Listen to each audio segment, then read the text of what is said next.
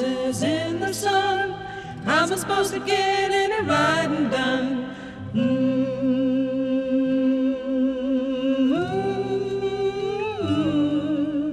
All the tired horses in the sun. How am I supposed to get any riding done?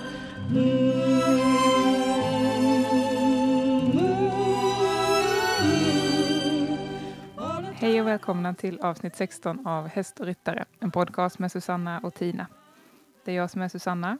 Jag är beteendevetare och jobbar med självutvecklingskurser och mental träning, bland annat för ryttare, och håller också lektioner ihop med häst. Mig hittar ni på mentalridning.se och på Facebook. Och det är jag som är Tina. Jag arbetar som instruktör i Parelli Natural Horsemanship och som kraniosakralterapeut. Jag håller såklart också kurser och lektioner och ni hittar mig på tinakolhammar.se. Hej Susanna. Hej Tina. Hur är läget? Idag får vi vinka på varandra igen. Yay. Länge sedan sist. Nu känns det som att vi har en del att catcha upp om, vilket väl kommer bli tydligt i våra bäst sen sist, som får recappa lite. Det är jättekul att vara över halva avsnittet. Vad sa du? De kommer spänna över halva avsnittet. Sannolikt. Ska vi gå rakt in i en liten uppdatering och bäst sen sist session kanske? Jättegärna. Vill du börja? Min är ju sammanslagen, bara så att vi är medvetna om det. Om du vill dela upp din så kan du få göra din ena innan. Men annars kan jag ta min. Spelar ingen roll. Nej men kör du. Du gör det. Jag vill gärna höra. Ja. Jag får ju ändå då börja med att som ni hörde i vårt meddelande sist så har ju Timja, min ena häst, fått somna in. Och ja, det var en väldigt bra och fin process kring det och i det. Hon kändes väldigt tillfreds med beslutet, om man nu kan säga så, men det kändes verkligen som att det var rätt. Och det var en väldigt fin upplevelse på många plan runt det. Jag tog ganska mycket tid dagarna innan till att vara mycket med henne, och även dagarna efter sen till att vara med min andra häst. Och det var väldigt viktigt för mig att få låta det ta rätt mycket plats i mitt liv, eftersom det är en ganska stor omställning för mig. Hon har varit med länge och varit viktig. Och det var så oerhört vackert för att jag fick så mycket kärlek och omtanke och hjälp under den här processen av så många människor. Och så mycket förståelse, och jag kände mig väldigt omhändertagen i den här processen. Och också av er lyssnare som verkligen respekterade och önskade oss kärlek och tid. Så tack. Och det var ju också intressant, för att så som jag brukade fungera så hade jag ju inte släppt in folk i den här processen av att sörja förrän den var färdig och jag hade löst det själv. Så jag förstår ju också att anledningen till att jag fick mycket kärlek och omtanke i detta var för att jag faktiskt också släppte in folk i det. Och det var väldigt härligt att få göra och våga göra. Så det var stort. Och sen på tal om podden då, så hade jag tänkt att ta några dagar efter hennes insomnande till att inte jobba och bara vara i mitt space, och sen skulle det och jag Tina spela in podden över etern där några dagar senare. Och då så kände jag min kropp då, som jag försöker lyssna på så mycket jag kan, var väldigt tydlig med att nej, Susanna, du ska typ bara sitta här på soffan eller typ sitta ute i skogen och inte producera någonting just nu i alla fall. Och återigen, hade detta varit för ett tag sedan så hade jag ju tänkt att jag kan skärpa till mig liksom en timme och spela in podden. Det är roligt. Men det var som att varenda cell i min kropp bara, nej, nu ska du vara i ditt eget energifält här, i din egen bubbla och smälta det här. Jaha, okej. Så då fick jag ju ta det beslutet och jag visste ju redan innan jag skrev det till dig att du skulle ta emot det väldigt fint och respektfullt, vilket du såklart gjorde. Och sen som sagt även lyssnarna. Så det var återigen en så här, det är så skönt och viktigt även för mig. Jag märker det i mina kunder också när man väl fattar sådana beslut som är viktiga för en själv men som kanske är lite tuffa att göra för att man är programmerad till att göra på ett annat sätt. Så är det så oerhört en stor gåva när människorna runt en tar emot det på ett så fint sätt. Jag tycker det var väldigt skönt att du ställde frågan därför att du tog beslutet, att vi tog beslutet därför att det är på något vis ett kvitto på att vi försöker leva som vi lär. Och att podden får reflektera det, om man säger så. Och med tanke på responsen som vi fick så var det väl ganska tydligt att det var ingen som tog illa upp över att behöva lyssna på någonting annat den omgången. Nej, det var jättefint. Så återigen, väldigt mycket tack för det. Och sen är jag i en process, jag är halvvägs in i en 3 månaders lång, ganska intensiv självutvecklingsresa med mycket yoga och meditation och mycket självutvecklingsarbete som gör att jag yogar varje dag, mediterar varje dag och då blir ju också kontakten till min kropp och mina behov viktigare, eller inte viktigare, tydligare. Lättare.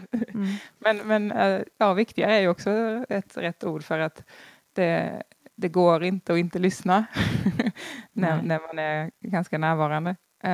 Så vad jag har märkt är att det har fått mig att ära mina behov mer av att faktiskt vara en person som behöver ganska mycket tid för mig själv. Ganska mycket tid att ge mig själv det jag behöver i form av yoga eller reflektionstid eller tid att skriva. Och hur det påverkar mig när jag sen är ute med kunder eller oavsett om det är människokunder eller hästkunder. Så har det gjort att i den här tiden, särskilt efter Timjas övergång faktiskt, så har det hänt någonting som gör att min intuition är så här galet mycket starkare och jag vet inte, jag har mer kraft på något sätt. Det är jätteintressant och spännande. Jag tror att under en vecka så var det 9 eller 10 människor då, som sa läser du mina tankar eller? Så här, i coaching-sessioner. För att jag tydligen sa precis vad de tänkte. Så bara, första personen bara och sen bara, uppenbarligen gör jag tydligen. Jag är ledsen. Men så just det här liksom som jag tycker alltid är fascinerande, som jag kanske oftast har varit relativt bra på att se vad det egentligen är som pågår bakom det som personen säger. Har liksom skruvat upp ytterligare. Och även nu börjat överföras till hästar på ett helt annat sätt också. Att jag börjar kunna se mer sammanhang där. Vad saker handlar om. Vilket är så himla coolt. Och slutligen då i min långa utläggning så har jag också under de här veckorna landat ännu mer i precis hur jag vill jobba framöver. Det är ju en process som vi inte har dryftat så mycket här i podden. Du och jag har pratat en del om det vid sidan och jag har funderat och sådär. Och det är också något som har blivit ännu tydligare tack vare bland annat de här kliniksarna jag har varit på med Nora. Av hur många delar som är viktiga för att jag ska känna att jag får med ett komplett budskap. Att människan som jag jobbar med behöver få känna sig fri mentalt och även i kroppen, att det inte är begränsningar där.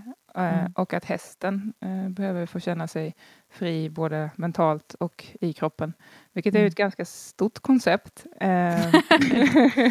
Men tack och lov så utifrån det jag jobbar med och den självutvecklingskursen som jag håller så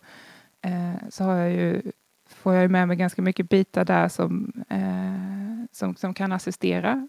Och jag håller nu på också och göra version 2 av den kursen. Tidigare så gjorde jag den ihop med min före detta kollega och nu gör vi varsin ny version utifrån våra unika målgrupper.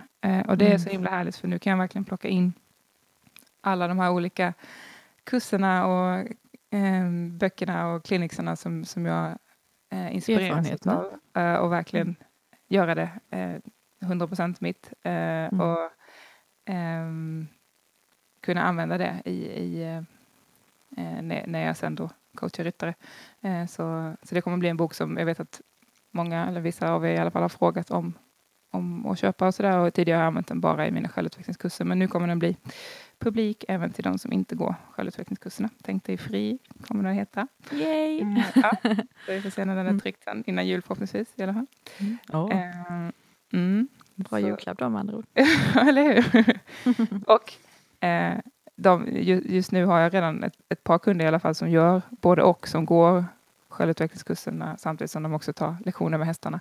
Och det är så fantastiskt roligt att få följa de ekipagen och se hur mycket som händer. Så att jag är verkligen så tacksam över att det har landat i mig att just det här, kombon av det här, wow, det är good stuff.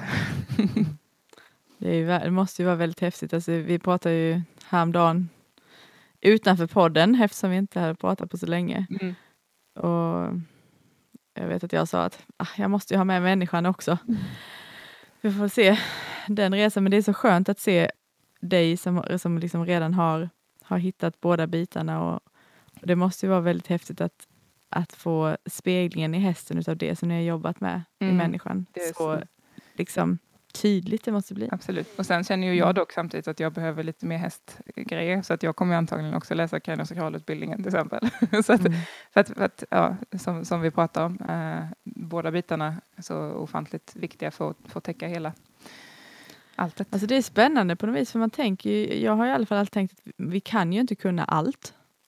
Och det kanske fortfarande låter ganska rimligt att säga så, men samtidigt så är det ju, tror jag, svårt att göra någonting som är väldigt bra om man inte har helhetsgreppet. Och då är det ju 2 delar i ett ekipage, plus om man då delar in dem i fysiskt och mentalt som du gjorde. Jag skulle gärna lägga till känslomässigt, men det vet jag att du har en liten egen vinkling på det. Ja, jag tänker att det är med mentalt. Det hänger ihop med båda två. Nu hörde jag inte det riktigt.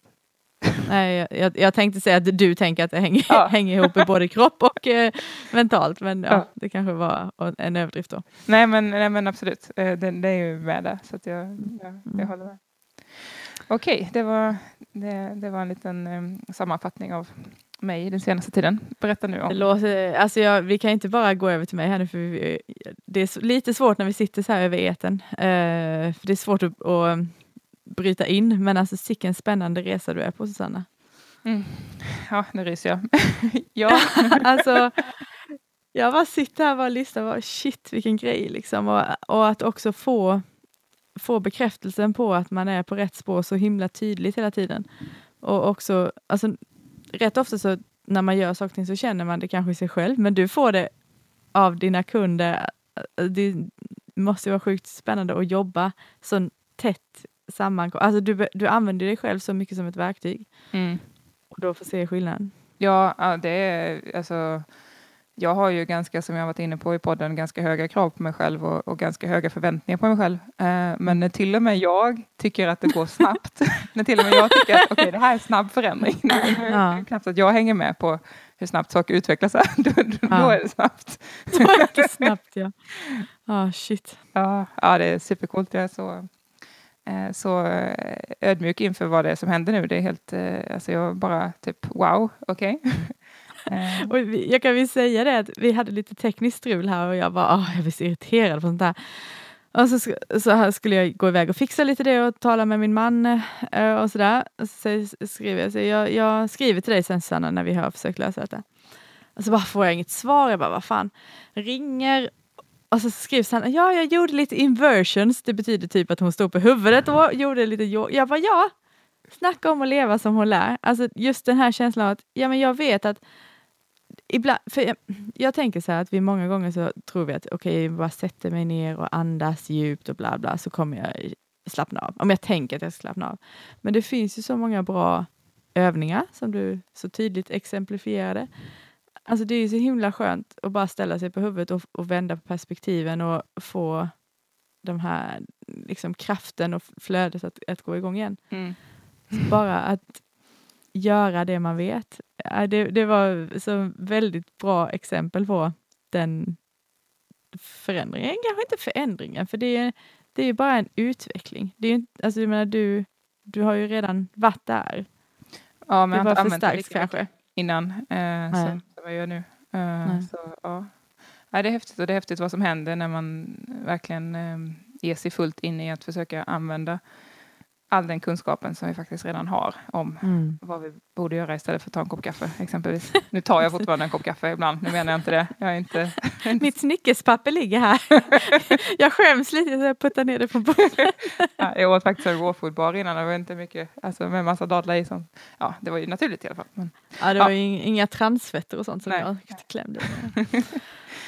Ja, men tack. Jag uppskattar verkligen att höra den speglingen, och jag är jätteglad att jag har dig i den här processen och bolla den här utvecklingsresan med. Det är jätteskönt.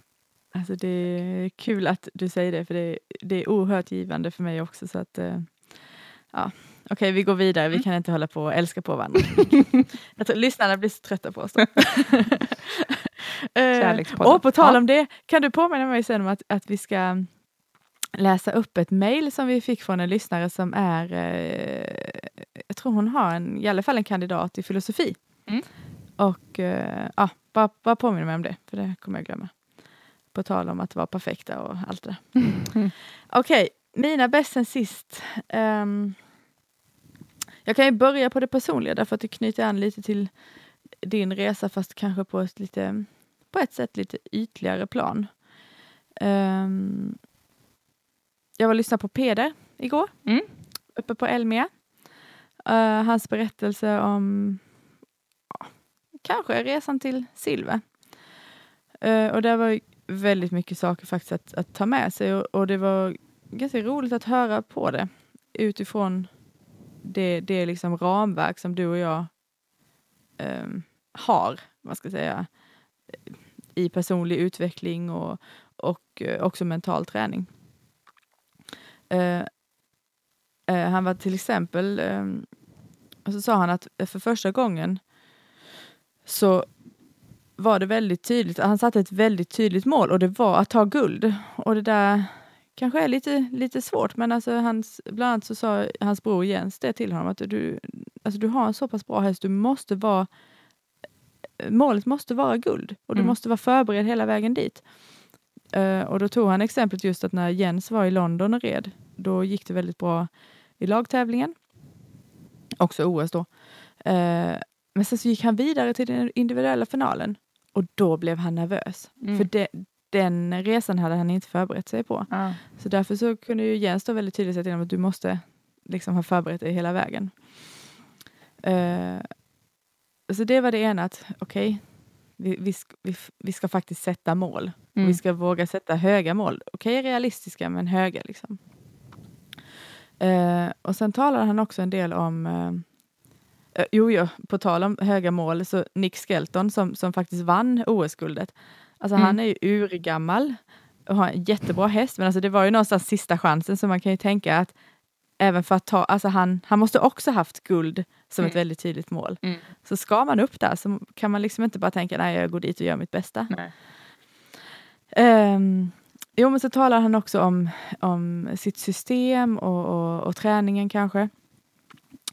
Och han pratade väldigt mycket om förberedelse. Att när vi väl kommer på tävlingsplatsen, då ska vi kunna luta oss tillbaka på förberedelserna. Och vara medvetna om att även om pulsen börjar slå hårdare, vi börjar handsvetsas, så är det bara liksom kroppens sätt att förbereda sig för en prestation. Det är ingenting som vi ska bli mer nervösa av, utan då ska vi bara säga, ja, okej, vi är redo. Det här kommer liksom avta, och jag kommer vara in the zone igen. Och det Bra där perspektiv. påminner... Förlåt? Bra Vad sa du? perspektiv. Ja, absolut. Och jag lyssnar på en bok nu. Jag har bara kommit halvvägs. För, jag hinner inte riktigt läsa med Harald på armen. Och så jag lyssnar på den och det tar ju ganska lång tid. En bok som heter Peak av Anders Eriksson. Det är bland annat han som står bakom forskningen som fick Malcolm Gladwell att säga att det tar 10 000 timmar att nå mästerlighet inom någonting. Sen så säger han att Anders säger då att han kanske spetsar till det där lite. Men strunt samma. Anders Eriksson pratar om deliberate practice och purposeful practice. Och det var väldigt tydligt att PD gör just de här olika typerna av träning då. Och med deliberate practice så menas att man faktiskt verkligen man tittar på den process man gör, ser var har jag en svaghet, hur kan jag utveckla den? Aha, så löser man det. Och så tar man nästa sak och nästa sak. Och Peder vill inte ens kalla saker och ting för problem, utan han kallar det för en situation och så okej, vad finns lösningen? Och purposeful practice då, det är det här att verkligen att känna syftet med det. Och i Peders fall så uppfattar jag det som att när han hittade den här hästen all in och han kände hela hans kapacitet, så alltså Peder återkom hela tiden till nyfikenheten och viljan att se liksom, hur kan vi göra kommunikation och relation till hästen bättre och hur kan vi få allting att stämma så vi kommer till den här prestationen. Men att hitta den hästen gjorde att han var beredd att göra satsningen. Han säger, vi jobbar alltid hårt, hästmänniskor jobbar alltid hårt, men satsningen var mycket att välja bort andra saker som är roliga. Och bara lägga tiden på det som är viktigt för att nå det här målet. Och det där har du och jag ju pratat om genom några poddavsnitt, men i hans fall tror jag det handlar mycket om att kanske inte rida så mycket unghästar längre, som han också tycker är roligt. Men det går inte att sitta och rida unghästridning när man ska vara fokuserad på att rida OS-ridning. Alltså man måste träna det man ska prestera på. Så det är väl det lilla tipset är att den där Peak-boken är väldigt intressant att läsa. Och framförallt kanske för att den säger att du kan förbättra dig hur mycket som helst om du talang är överskattat. Vill du bli bättre på någonting så kan du bli det. Det är liksom det främsta budskapet. Var hoppingivande. Mycket hoppingivande. Och det knyter lite fint in på min hästbäst sist. Där jag är i en process som är väldigt utmanande. Berätta. Men väldigt spännande. Och det är ganska skönt att få luta sig tillbaka på devisen att okej, jag kommer kunna bli bättre på detta om jag bara inte slutar. Det är bara att fortsätta. Även om det känns liksom som att går jag framåt, går vi bakåt, vad är det som händer? Så kan jag det är bara att fortsätta. Det kommer bli bättre. Och så länge jag kör också min deliberate practice, vill säga att jag tittar på vad jag gör och designar mina övningar och alltså på rätt sätt och sådär. Men det som händer med Glimra och mig just nu är bland annat att dels det som vi har pratat om med friheten, att vi båda får lov att säga nej. Till exempel så hade hon en period när hon brunstade där hon inte var så intresserad av att vi skulle göra någonting tillsammans. Och hon är så skön. Jag känner ingen häst som är så kapabel att bli osynlig som hon är, fast hon är liksom 2 meter ifrån mig. Hon bara, jag syns inte. Okay. Och jag försöker alltså att verkligen, alltså det här med att en häst får lov att säga nej, det kan man ju se på väldigt många olika sätt. Alltså man kan ju tänka att men om jag bara kan få det till ett ja, då är det ju ett ja liksom. Men jag har verkligen försökt respektera även de minsta signalerna. Så om hon vill vara osynlig, okej, då är det så, då gör vi ingenting idag. Och vid ett tillfälle när det var sådär, så gick jag bara och satte mig på en tunna och tittade på min mamma och hennes häst när de höll på att träna. Och då satt jag liksom i hästarnas hage, som vi har en hage bredvid paddocken. Och då kom hon liksom fram och bara hängde med mig lite där. Och jag bara, det var ju mysigt. Och sen gick hon. Och sen efteråt så insåg jag att hon sa på något vis på sitt sätt tack för att du respekterade att just nu så är jag inte sugen. Fint. Ja, det var väldigt fint. Det tog, hon hade gått därifrån innan jag fattade vad det var hon gjorde. Men det kändes ganska starkt att det var så. Och det är lite häftigt. Och en stor del i det här vi gör handlar ju faktiskt om att hon ska börja se och lita på mitt budskap. Och det anledningen att det är svårt för mig är att jag vill ju så mycket. Alltså jag vill ju verkligen ha den här typen av kommunikation. Det är det som jag brinner för. Men samtidigt så vill jag ju rida. Jag vill ut i skogen, jag vill hoppa och så vidare. Så att jag kan ju liksom, nej, vill du inte göra någonting idag? Och inte idag heller. Alltså jag får ju verkligen jobba med mig själv och säga nej, men okej, om hon inte vill, då, bara för att du vill, då får du springa en runda eller då får jag göra någonting annat liksom. Du behöver fler hästar, Tina. Det är det. Ja.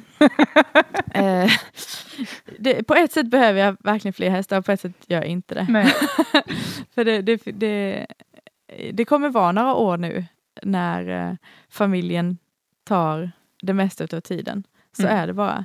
Och även en häst som inte rids kräver ju omsorg. Absolut. Eller inte kräver omsorg, men det tar lite tid. På den. Ja, så är det ju. Men visst. Därför är jag så glad att jag får rida hos den här uppfödaren. Så att jag får lite av flera världar. Alltså det är väl egentligen det största bäst än sist var hästdelen. Jag kan nämna också att vi har ett game over-ställe som man går till när man är klar för dagen. Och jag är så glad att hon också börjat använda det. Framförallt nu, de här sista veckorna har varit lite surt för hon har tappat, hon är skodd fram och hon har tappat, i 3 olika omgångar har hon tappat en sko. Och just nu så blir hon så, hon liksom lyfter upp den, hallå, här, jag har ingen sko, jag kan inte göra någonting. Nej, okej. Men ibland så säger jag ändå, men vi behöver inte göra så mycket, vi ska bara se om kommunikationen fungerar och liksom se om vi kan hjälpa till med det här som vi kommer, den här mentala och fysiska friheten. Det tycker jag ändå man kan göra även utan en sko då. Har jag ibland hävdat. Och då sa jag, men okej, jag håller med dig. Och så gör vi det kanske 7 minuter. Så hon bara, nu, där var det bra. Så går hon till game over stället. Och jag bara, men det, för mig, alltså, det gäller ju också för mig att se att shit, vilka framsteg, Tina. Du har ett game over ställe och din häst går till det stället. Och det är inte grinden liksom. Nej. Jag är inte så dum, jag är inte så att jag bara tar grinden nu. Det hade ju inte varit så bra. Men det är liksom ett tydligt annat ställe som hon måste gå bort från grinden och säga, okej, nu är vi klara. Och det är ju faktiskt framsteg. Så det måste man ju också se. Wow. Ja, det är svårt och oerhört spännande.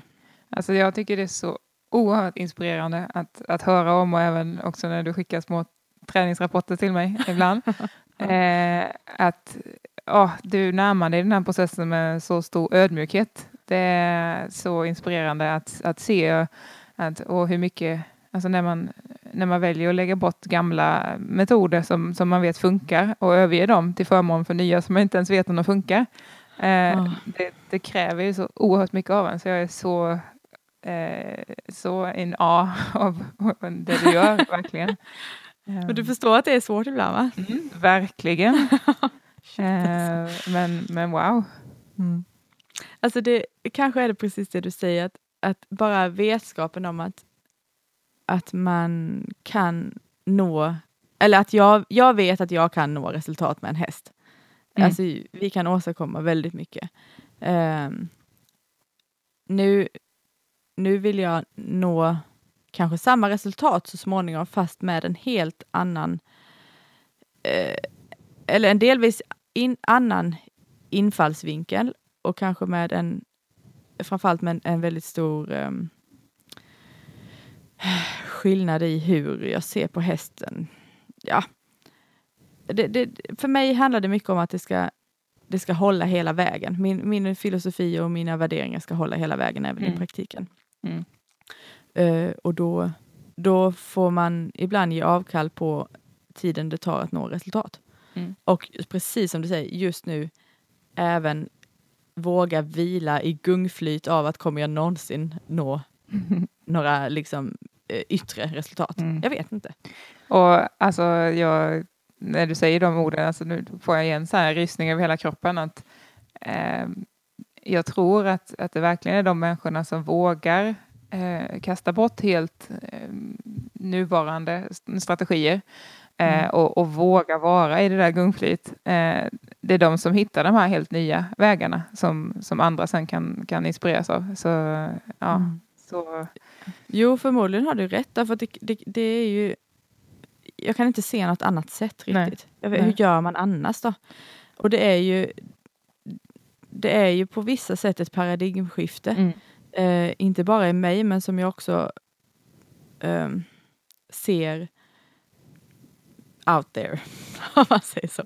Alltså det är någonting som håller på att hända i hur vi ser på djuren, och därmed också, tror jag och hoppas jag, på oss själva. Därför det går inte att å ena sidan tänka att våra djur ska vara fria för självuppfyllelse och liksom självuttryck och bla bla, men sen inte tycka att en medmänniska ska vara det. Eller ha den friheten. Det var ett sidospår, men den biten tycker jag är väldigt viktig också. Definitivt. Men då kommer vi, Ja, jag skulle bara följa upp det du sa i början av ditt hästbälsen sist, om att det är lite utmanande att vara i en process där du inte riktigt vet och sådär. På tal om olika perspektiv på det, så såg jag någon sån här inspirationsvideo av, jag tror det var Preston Smiles, en man som jobbar som motivationsföreläsare som jag följer på Facebook, som är helt fantastisk. Han hade en video häromdagen om hur, om man nu är en av de sämsta inom någonting, hur han väljer att se det som att wow, jag kommer lära mig mest av alla här. Vilken utvecklingspotential jag har här, eftersom jag inte vet än. Jag kommer lära mig mest idag. Det är bra perspektiv, tycker jag. Ja. Och ibland så kan man ju tycka att man kanske borde ha, alltså när man får feedback efter en kurs eller betyg, om det är sånt man ska få, då kanske det inte ska det kan väl också handla om vad man har för nivå nu, men kanske framförallt hur många steg man har förbättrat sig. Nu hörde jag inte, sa du sista? Hur många steg man har förbättrat sig, kanske det också ska stå i de här omdömena. Okay.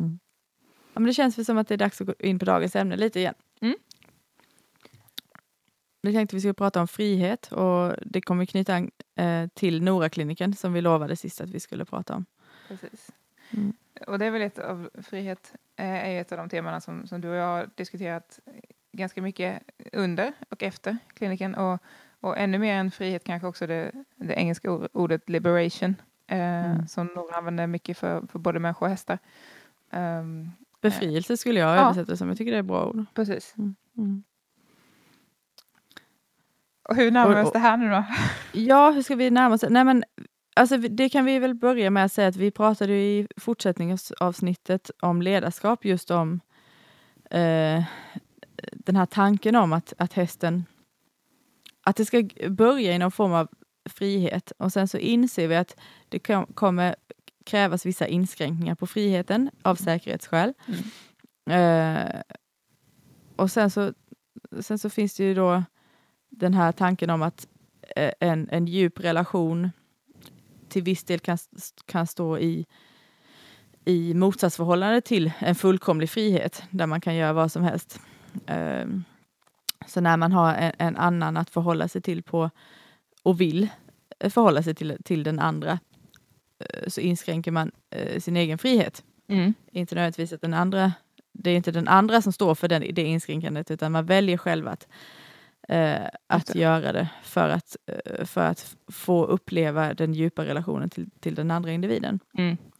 Och någonting som vi pratar ju mycket om att lyssna på sina egna behov och göra det som vi bör göra för vår egen skull, men när vi är i relationer så måste vi ju självklart ha det här samspelet där vi gör precis det du säger nu. Att ibland väljer jag att för din skull göra detta som jag inte tycker är superkul, men jag tycker det är väldigt roligt att vara där med dig. Nu menar jag inte podden, för det tycker jag är superkul. Om jag gjorde det bara för din skull. Undrar hur det hade gått då, måste jag säga. Det känns som att du har fått dra hela projektet mycket då. Susanna, vad tycker du? Vad tänker du? Nej, men någonstans där började vi. Och sen så för mig då så tycker jag att det här som Nora tillförde med befrielsen blev ett väldigt, alltså det var som det var nästa pusselbit som kom in där. Därför att det är så tydligt att okej, vi kan ha en häst som är till synes fri. Men man ser att okej, det finns smärta kanske, det finns självpålagda begränsningar och blockeringar. Det finns saker och ting som människan har lagt på dem.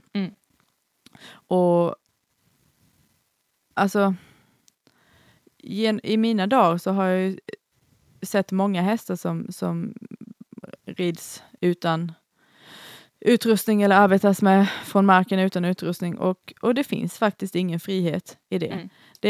Utan det är lite som den här, ni vet, serieteckningen med en åsna som är bunden vid en stol eller vad det är. Jag kommer inte ihåg vad bildtexten lyder, men det handlar just om att det där. Men det handlar om men det är någonting om att det är ens övertygelse som håller fast den. Ja. Verkligen. Och det tror jag att alltså, en hästträning som skapar resultat kan ibland inskränka friheten väldigt mycket. Och att då krävs det lite liberation för att få det. Och framförallt kanske så vill man vill ju inte kanske behöva komma till att det behöver befrias, utan det ska bara de där bojorna vill man inte ha satt dit, om man säger så. Nej, men samtidigt så är det ju så att eftersom vi människor då är på vår självutvecklingsresa som vi är, om vi väljer att vara det, så har vi ju någonstans längs med vägen snappat upp lite olika strategier och tekniker som vi använt på våra hästar som gör att, fast faktum är nog att de allra flesta hästar skulle behöva en del både liksom mentalt och känslomässigt frigörelse från vad vi medvetet eller omedvetet har råkat lägga där på dem. Absolut. Jag tycker det var så väldigt... Ja, förlåt. Jag tycker det var så fint det citatet som du delade på Facebook häromdagen som var från Karen Rolf, att horses can make you happy but they shouldn't have to. Det är rätt talande. Verkligen. För det är ju så lätt att vi hamnar i den här samhällsbilden av att hästen tillför oss så oerhört mycket, för att hästen är ett helt fantastiskt djur och det kan bringa så mycket kärlek och glädje och samspel till oss. Men i den bilden så blir det ibland lite skevt, att det är som att hästen måste bidra med det till oss för att den ska få finnas. Och det blir så himla knäppt liksom. Att så skulle vi aldrig göra till en människa eller en vän. Liksom, att du måste bidra med glädje och serva mig med detta och alltid vilja följa med mig ut och jogga och hoppa så här långt och göra liksom bla bla. För annars har du ingen roll i samhället. Det är så här, vansinnigt. Ja. Men det blir lätt så. Och det blir lätt som att jag åker alltid till stallet när jag är ledsen för att hästen gör mig alltid glad. Och så, typ, hur jämställt blir det? Hur mycket frihet finns det i det? Och tyvärr är det liksom ett sätt att se på hästar som är lite skapat av oss som kanske behöver frigöras lite ifrån. Absolut. Och jag menar, om man då, precis som vi var inne på i början av det här avsnittet och i ditt arbete, just av att människan har ju, alltså vi är ju inte heller fria. Nej. Skulle jag vilja säga. Alltså, jag är ju egentligen större fan av att hävda att vi alltid är fria. Och vi har alltid ett fritt val och bla bla bla. Hur man förhåller sig till saker och ting och sådär. Men jag ser ju samtidigt att vi har väldigt mycket som vi inte har reflekterat över. Som läggs på oss genom barndom och skola och socialisering i samhället. Som gör att vi kanske inte alltid får syn på vad det är som håller oss fast i där vi är. Definitivt. Och då, när vi går då till en häst med de sakerna, så kommer vi ju på något vis lägga det även på dem. Absolut.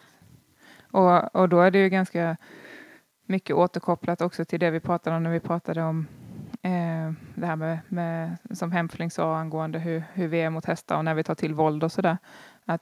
Att ju mer vi vi inte har frigjort oss från övertygelse om vem behöver jag vara, vad behöver jag leva upp till, vilka sidor hos mig är okej, vilka sidor hos mig är inte okej. Och ju mer det hänger ihop med vad min häst gör, desto mindre fri blir hästen, för desto mer prestige ligger det i att det här kan min häst göra, det här kan jag visa upp, de här tävlingsresultaten kan vi visa upp. Så absolut det här med att alltså vi kan ju välja att tänka på precis vad vi vill. Vi kan välja att byta tankar precis när som helst, men vi kommer ju välja tankar och ha möjlighet att välja tankar bara utifrån vilken plattform vi står på. Typ. Ja. Om vi aldrig har sett någonting annat än ett visst sätt att hantera hästar, så är det jättesvårt att helt plötsligt börja tänka på ett helt annat sätt. Och handskas med hästar, det vet ju du nu. Ja. och det kräver väldigt mycket av... Det kräver väldigt mycket av personen för att göra det. Det är så oerhört, alltså, återigen socialiseringsmässigt så dras vi ju med av vad andra gör. Och vi tycker att det andra gör är normalt. Och vi ifrågasätter inte om vi inte verkligen så här stannar upp och koncentrerar oss på är det så här det ska vara. Så det här med frihet är ju oerhört komplext. Och vi behöver verkligen, vi skulle många må bra av att frigöra oss från väldigt mycket av dem. Övertygelser som vi har lagt på oss själva och på våra hästar. Alltså jag tänkte att vi skulle ta och prata lite mer om det och hur man gör det, men kanske innan vi lämnar vad Nora gav, så har jag i alla fall 2 saker jag skulle vilja dela. Och det ena är just på temat liberation och befrielse, och där hon till exempel drev på en häst med pisken. Men hon gjorde inte det som bara, nu ska du springa. Utan hon försökte verkligen också kommunicera till åskådaren och till hästen att jag försöker bara liksom bidra med någon energi som en flod eller som en vind som kommer in och säger släpp dina bojor. Det är du som håller kvar dem. Bara gör dig av med det där. Så även om hon på något vis i förmodligen ur vissa betraktares ögon skulle kunna se ut som någon som står och liksom hytter åt en häst, så var hennes intention, och det var väl ganska tydligt, men alltså om man skulle ta det i sitt sammanhang så skulle man kunna se det på ett annat sätt.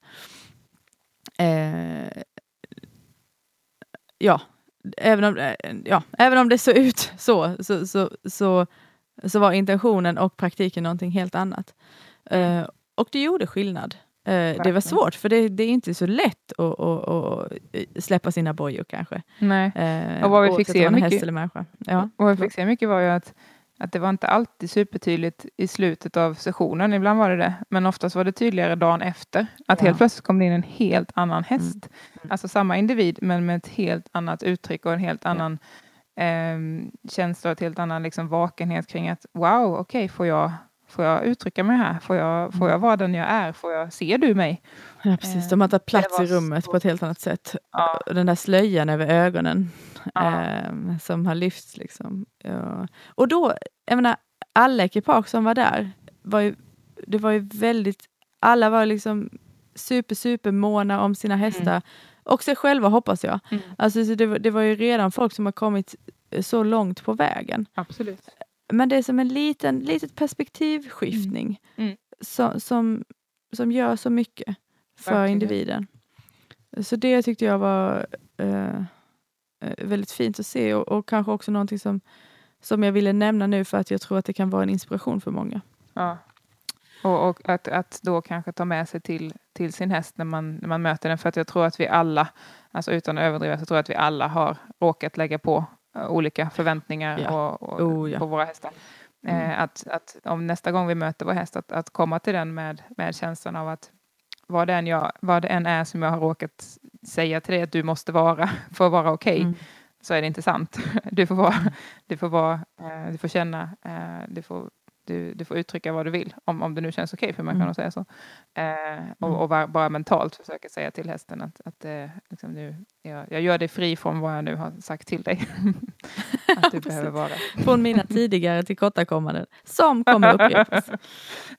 Så är det ju också. Och det, som sagt, jag märker ju det i min egen process. Liksom, att ja, så var jag där igen. Och då får man bara ta ett steg tillbaka och säga ja, jag gör också så gott jag kan. Och det är ju fint. Det är ju så övertygelse funkar. Alltså de är ju vår autopilot. Vi kommer kanske komma in på det lite mer sen då. Men de vill ju att vi ska göra som vi alltid har gjort. Det är ju tryggt. En sak till då som jag vill nämna från kliniken som var lite roligt, för du frågade mig varför antecknar du? Är det för dig själv eller för dina elever? Eller vad? Men jag antecknar mycket för det är så jag lär mig. Alltså det är någon form av koppling mellan det kinestetiska att skriva och visuella då att se och sen att höra Nora prata. Men jag var väldigt glad att jag skrev därför att hon sa någonting som man lätt hade kunnat missa. Det var under någon av de sista hästpassen tror jag. Och så sa hon att hon hade rannsakat sin själ och till slut faktiskt funnit att det är ingenting som en häst behöver göra för henne. Det finns ingenting som hon behöver utav hästen. Och det där kändes liksom som det var guld i det budskapet på något vis. Hon sa jag behöver inte att hästen ska springa cirklar runt mig eller ja, vad det nu är. Och det ligger väldigt mycket liberation i den meningen tycker jag. Definitivt. Och framförallt alltså den är tvåeggad i den bemärkelsen att ja, okej, vi behöver ingenting från hästen men det krävs också en rannsakning av oss själva. Menar jag det eller är det bara någonting som jag säger? Och nu kom jag på att jag skulle vilja bygga vidare på den idén. Får jag göra det nu? Ja, jättegärna. Jag håller med henne. Jag känner också att jag har faktiskt rannsakat mig själv och jag kan ärligt säga till mina hästar att jag behöver ingenting från er. Men nu kommer vi in på en liten utläggning här som du och jag har haft för dig om att jag tycker om att ha djupa relationer med oavsett om det är människor eller hästar. Men jag vill ju inte ha det med någon som inte är intresserad av att ha en djup relation med mig såklart. Så därav vill jag inte ha någonting av hästen. Men om det finns en vilja till en sån relation så är jag intresserad av det. Och då brukar jag använda ett ord som heter interdependens. Det vill säga att vi klarar oss väl själva men i gemenskapen så når vi någonting annat. Och för att förklara det så kan man säga att den lilla bebisen, lilla barnet är beroende, alltså dependent av föräldrar till exempel. Och sen så kommer puberteten och en frigörelseprocess och man blir independent, oberoende. Och sen då så kommer det, jag vet inte, man kanske inte ska säga att det har någon kronologisk ordning, men någonstans så brukar det ändå eventuellt bli så att man hittar någon eller några, oftast har man väl flera relationer där man känner att det här finns en interdependens.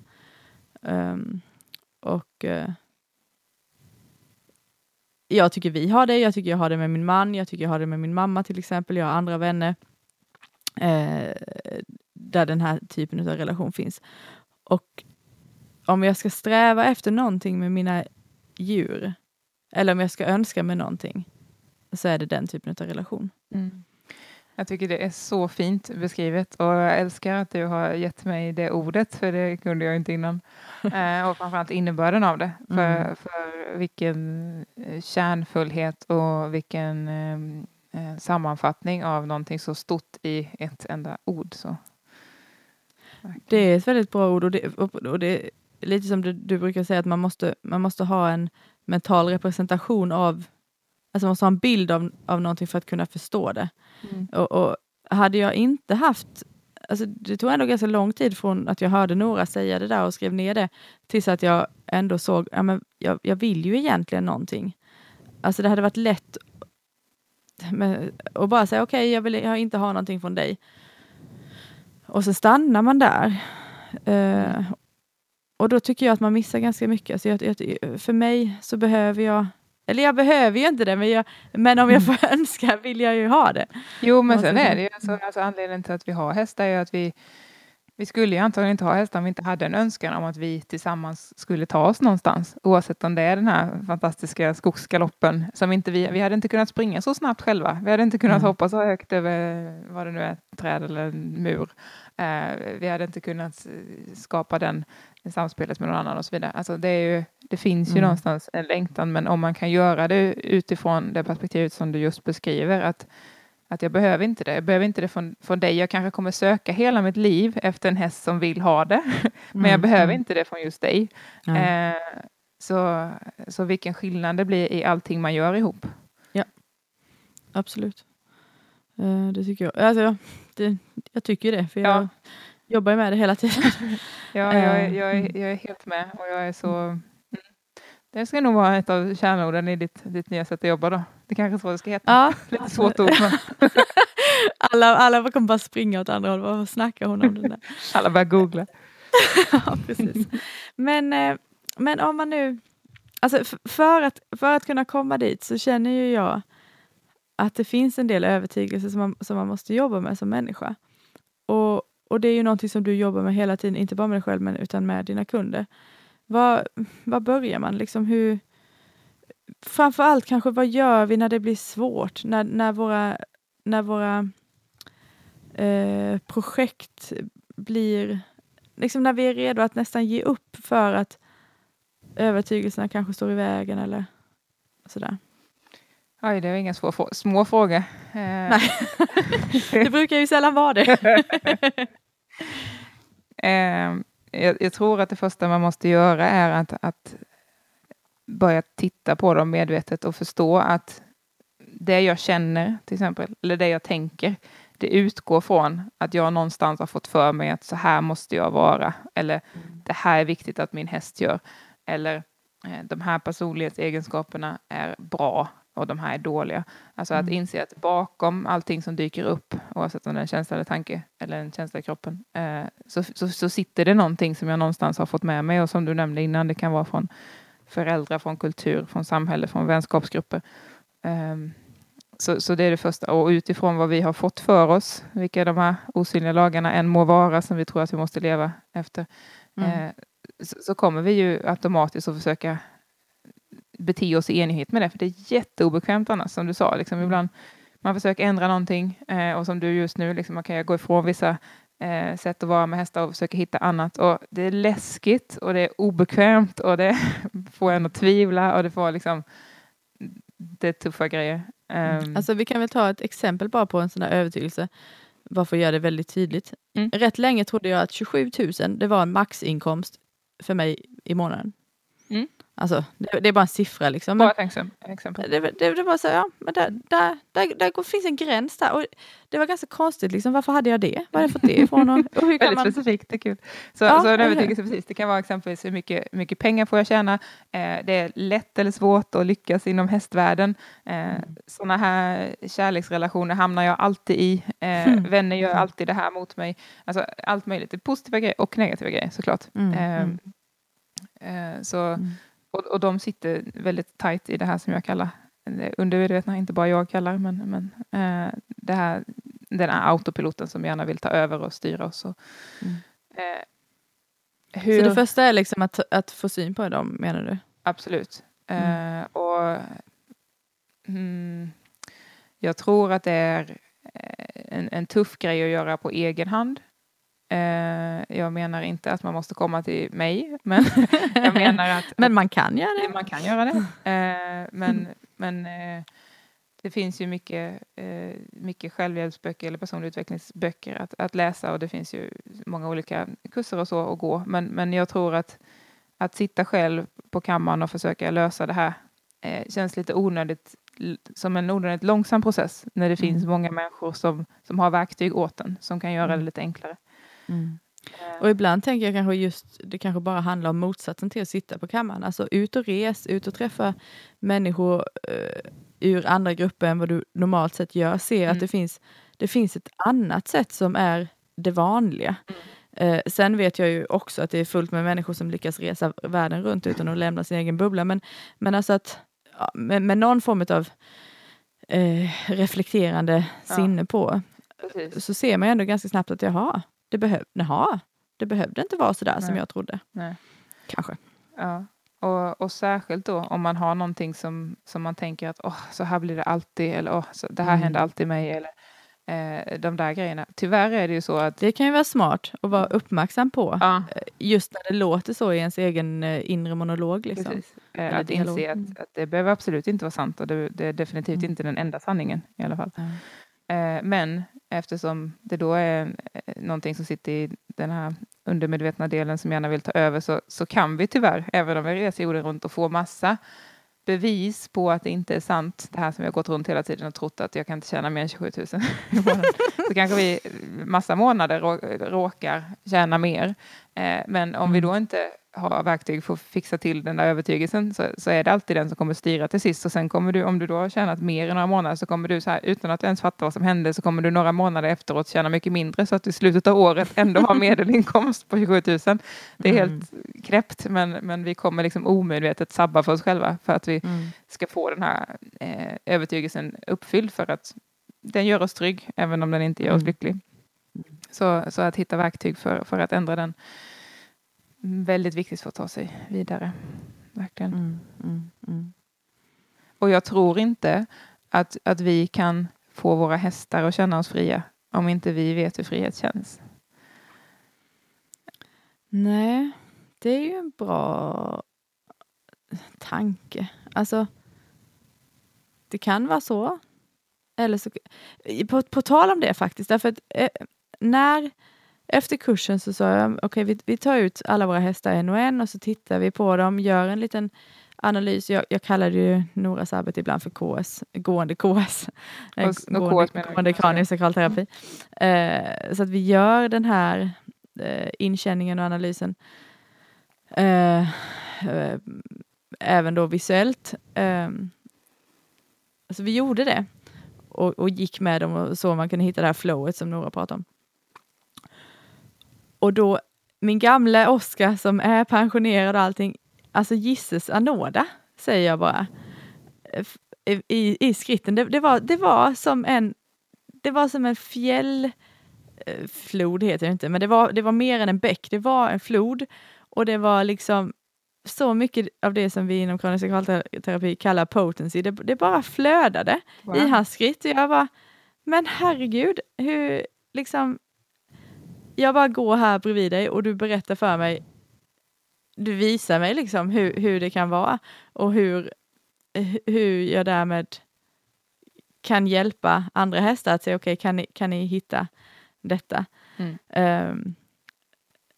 Sen har han ju sina, alltså det är fortfarande någonting på tok med honom, men alltså det kändes inte då, kan jag säga, utan han kunde ge mig en läxa i frihet. Wow. Och det var häftigt. Väldigt häftigt faktiskt. Sen visst, på tal, precis som du skrev på någon, och vi pratade om det när du fick den här fina övergången där på kliniken, från skritt till trav med Golden, bara genom din tanke och energi. Så bara, hur gör man? Ja, för det har bara tagit x antal år utav skala av liksom lager på lager av övertygelse som jag inte vill ha, till exempel.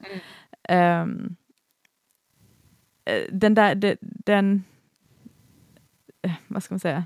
Den läxan är ju också väldigt viktig. Det är klart att jag kanske inte ens hade känt den gåvan han gav mig där. Nej.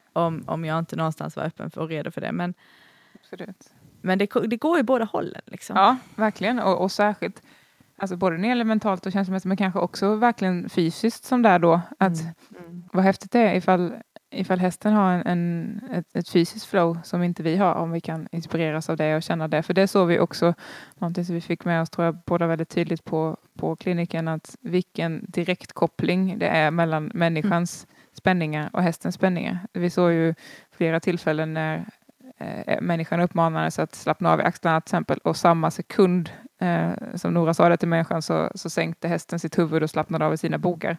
Alltså det var ju väldigt kraftfullt. Och det där fattar man egentligen inte själv. Nej.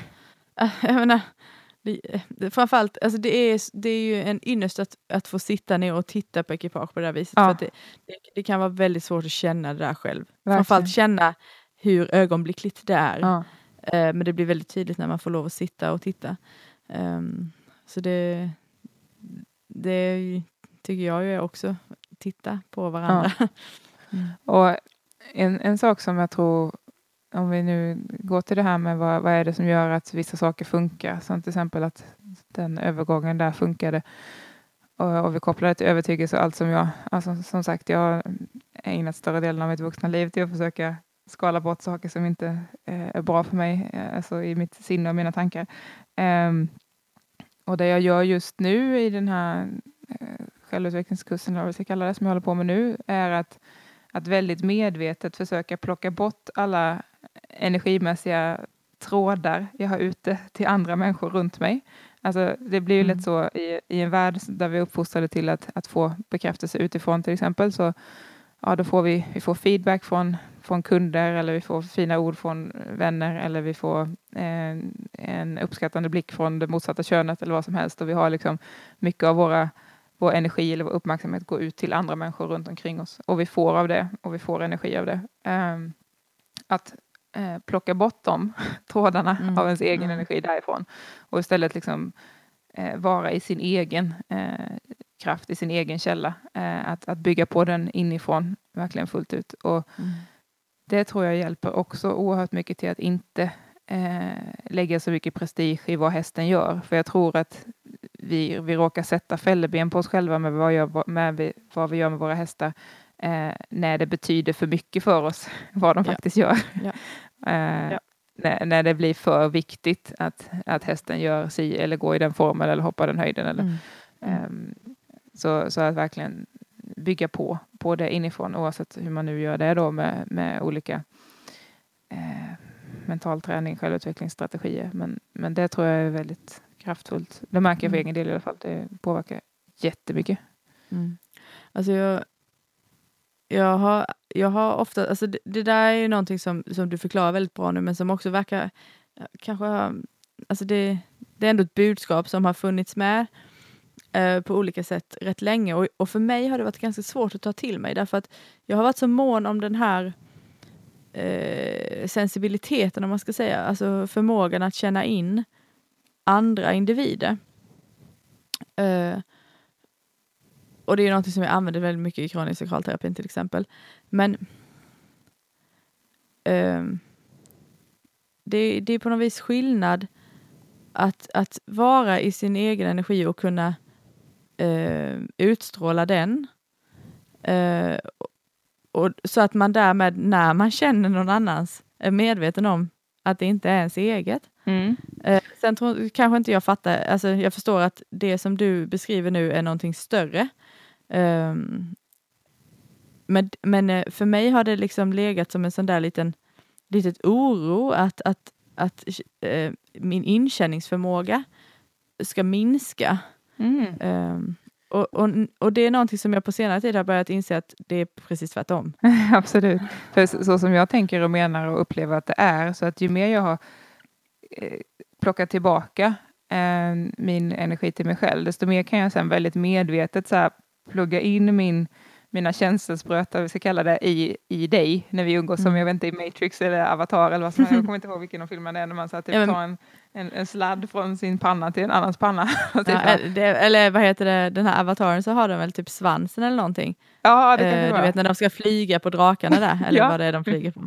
Så bara tjuk. Ja, precis. Att väldigt medvetet att okej, nu som när jag är med en kund, eller jag är med en hästkund, att okej, nu väljer jag att koppla ihop mig med dig och för att kunna assistera dig på bästa sätt. Men att sen gå tillbaka in i min egen bubbla igen. Ja, precis. Typ så. På och av. Och att du själv också klart är den som bestämmer, styr var du vill lägga det. Jätteviktigt. Jag tänkte lite, pratade vi om det här med frihet till och frihet från? Jag tror att det känns som att vi pratat om det i podden, eller? Jag vet inte. Jag kan väl bara nämna för just alltså att vi vill ha frihet från smärta till exempel, och obehag och tvång och sånt där. Men också då frihet till självuttryck och nyfikenhet eller vad det nu kan vara. Och att det är någonstans i den här friheten till så mycket tycker jag av befrielsen också kommer. Men jag tror att den är svår att få till innan vi har löst frihet från dumheter. Ja, och också kanske vi ska på något sätt nämna att frihet för mig i alla fall behöver absolut inte betyda att det inte finns förhållningsregler eller att det inte finns liksom gränser eller att det inte finns Ja, precis. jag tänkte på det här folk och dagen, jag tänkte på du hörde jag inte, förlåt. Nej, alltså springa över folk eller så. Det är ju lätt hänt att när man lyssnar på oss att man tror att vi bara är sådana laissez-faire människor som bara låter för hästarna göra precis vad som helst. Ja, jag tänkte på det när jag tänkte på frihet, att om jag bjuder hem dig hit till exempel till mitt hem, så hade det ju liksom inte varit okej att du hade börjat så här, hoppa i sängen eller jag vet inte, bita sönder mina kuddar eller sparka på grejer eller så här liksom. Nej, alltså det är ju ändå, även om jag vill att det ska finnas väldigt mycket frihet i vår relation, så är det ändå liksom under vissa premisser. Och jag bara har det väldigt fast i minnet, så jag måste dela det. Ibland blir det lite svårt, så att vi måste vara ute och red Goldeneye då med Wallach, och så i slutet av ridturen så var han lite törstig, och så gick vi förbi i skogen, så var det ett så här hål med gyttja där vildsvin badar. Och då ville han dricka det. Och då så sa jag till honom att nej, vi ska gå nu. Och han blev så arg på mig för att han var så törstig och fattade inte varför jag skulle liksom säga nej till honom där. Så han kom fram med läpparna så här och la dem liksom runt min handled, bara läpparna. Typ liksom så här, väldigt demonstrativt arg, typ som att jag skulle kunna bita dig nu för jag blir så arg på dig. Och jag bara, jag är ledsen. Han använde inte tänderna alls, han tog bort det, så han var så sur. Och då kände jag igen, ja, men det är ju liksom min alltså frihet och ansvar går ju också ganska mycket ihop, och mitt ansvar som, vad vi ska kalla det, vårdnadshavare över honom, att jag förstår att det där är inte fantastiskt för dig att dricka, och vi är hemma om 10 minuter och jag lovar att ge dig vatten. Och du dör inte på den.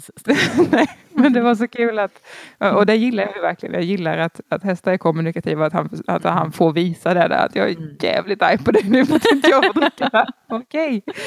Så himla skönt. Ja. Men på tal om det här nu som liksom blir lite det här, okej, å ena sidan och andra sidan, så kanske det är dags att läsa det här mejlet. Från filosofistudenten, eftersom jag kom ihåg det nu. Ja, för jag har glömt det. Kanske jag egentligen skulle säga. Eftersom jag kom ihåg det är det nu dags att läsa det. Jag ska se. Jag ska ta fram det här.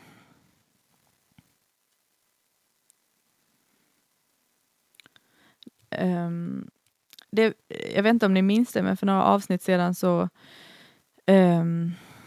efterlyste jag just att någon skulle lyssna på oss och se hur kongruenta vi var i våra resonemang. Då fick vi ett mejl från en tjej som heter Annika Gilliam. Och så hon är på väg att bli filosofilärare, och hon har en kandidat i filosofi i ryggsäcken. Och så skriver hon så här: det finns mycket jag skulle vilja gå djupare med, men med tanke på tidsbegränsningen tycker jag ni är väldigt noggranna och utreder begrepp och så vidare. Så roligt. Och vem fan är konsekvent? Det är ni nog inte. Men jag tycker inte att man måste leva som man lär alltid. Man kommer nog alltid ha kommit längre i tankarna än i handlingarna. Och det tycker i alla fall jag är okej om riktningen är rätt. Och det var så skönt tycker jag.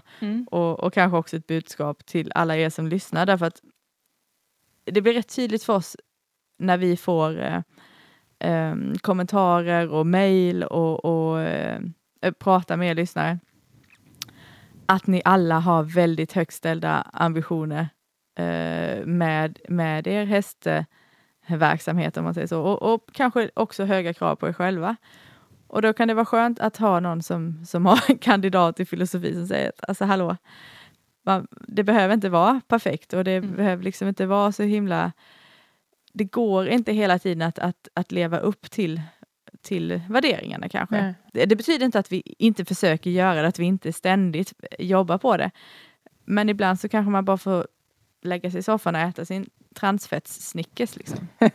Ja, och också som hon skriver det så bra att det är inte ovanligt att ha kommit längre i tanken än man sen alltid kan utöva. Så att, för det vet jag kan vara en rätt stor frustrationskälla hos oss att man kan tänka en sak och liksom ha bestämt sig för någonting och sen blir det nog inte så.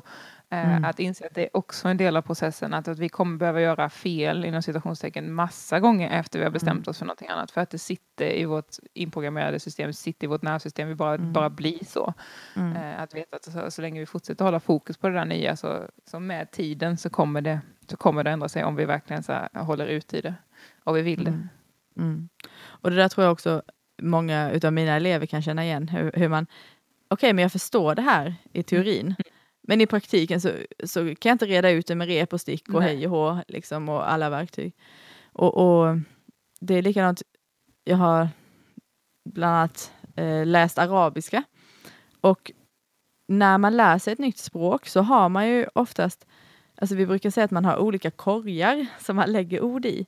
Och då är det en korg för de orden som man förstår.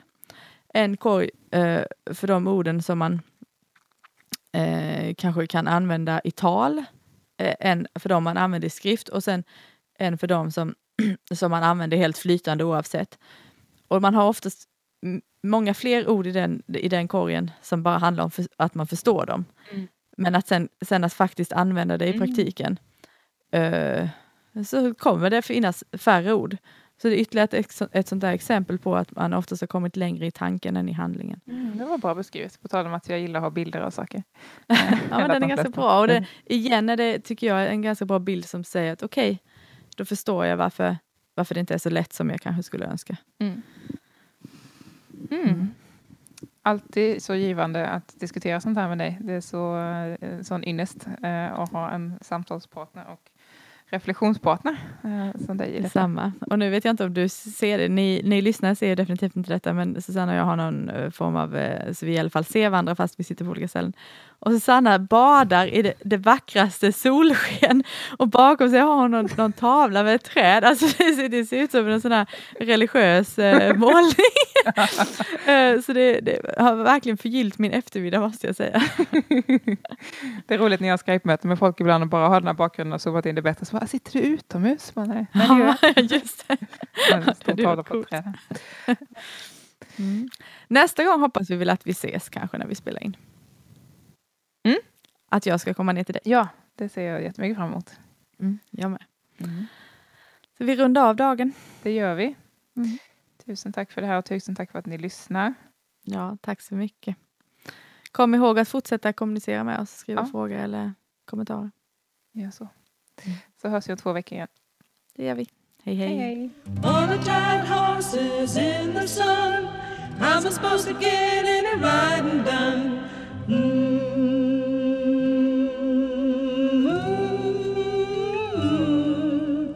On the tired horses in the sun, I'm supposed to get in and ride and done.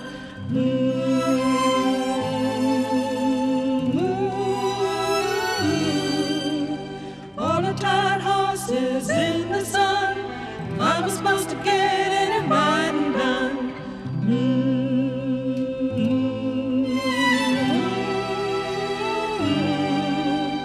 On the tired horses in the sun, I'm supposed to get in and ride and done.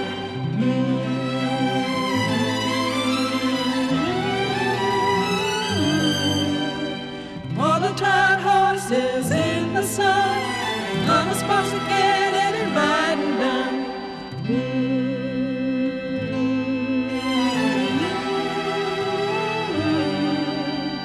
On the tired horses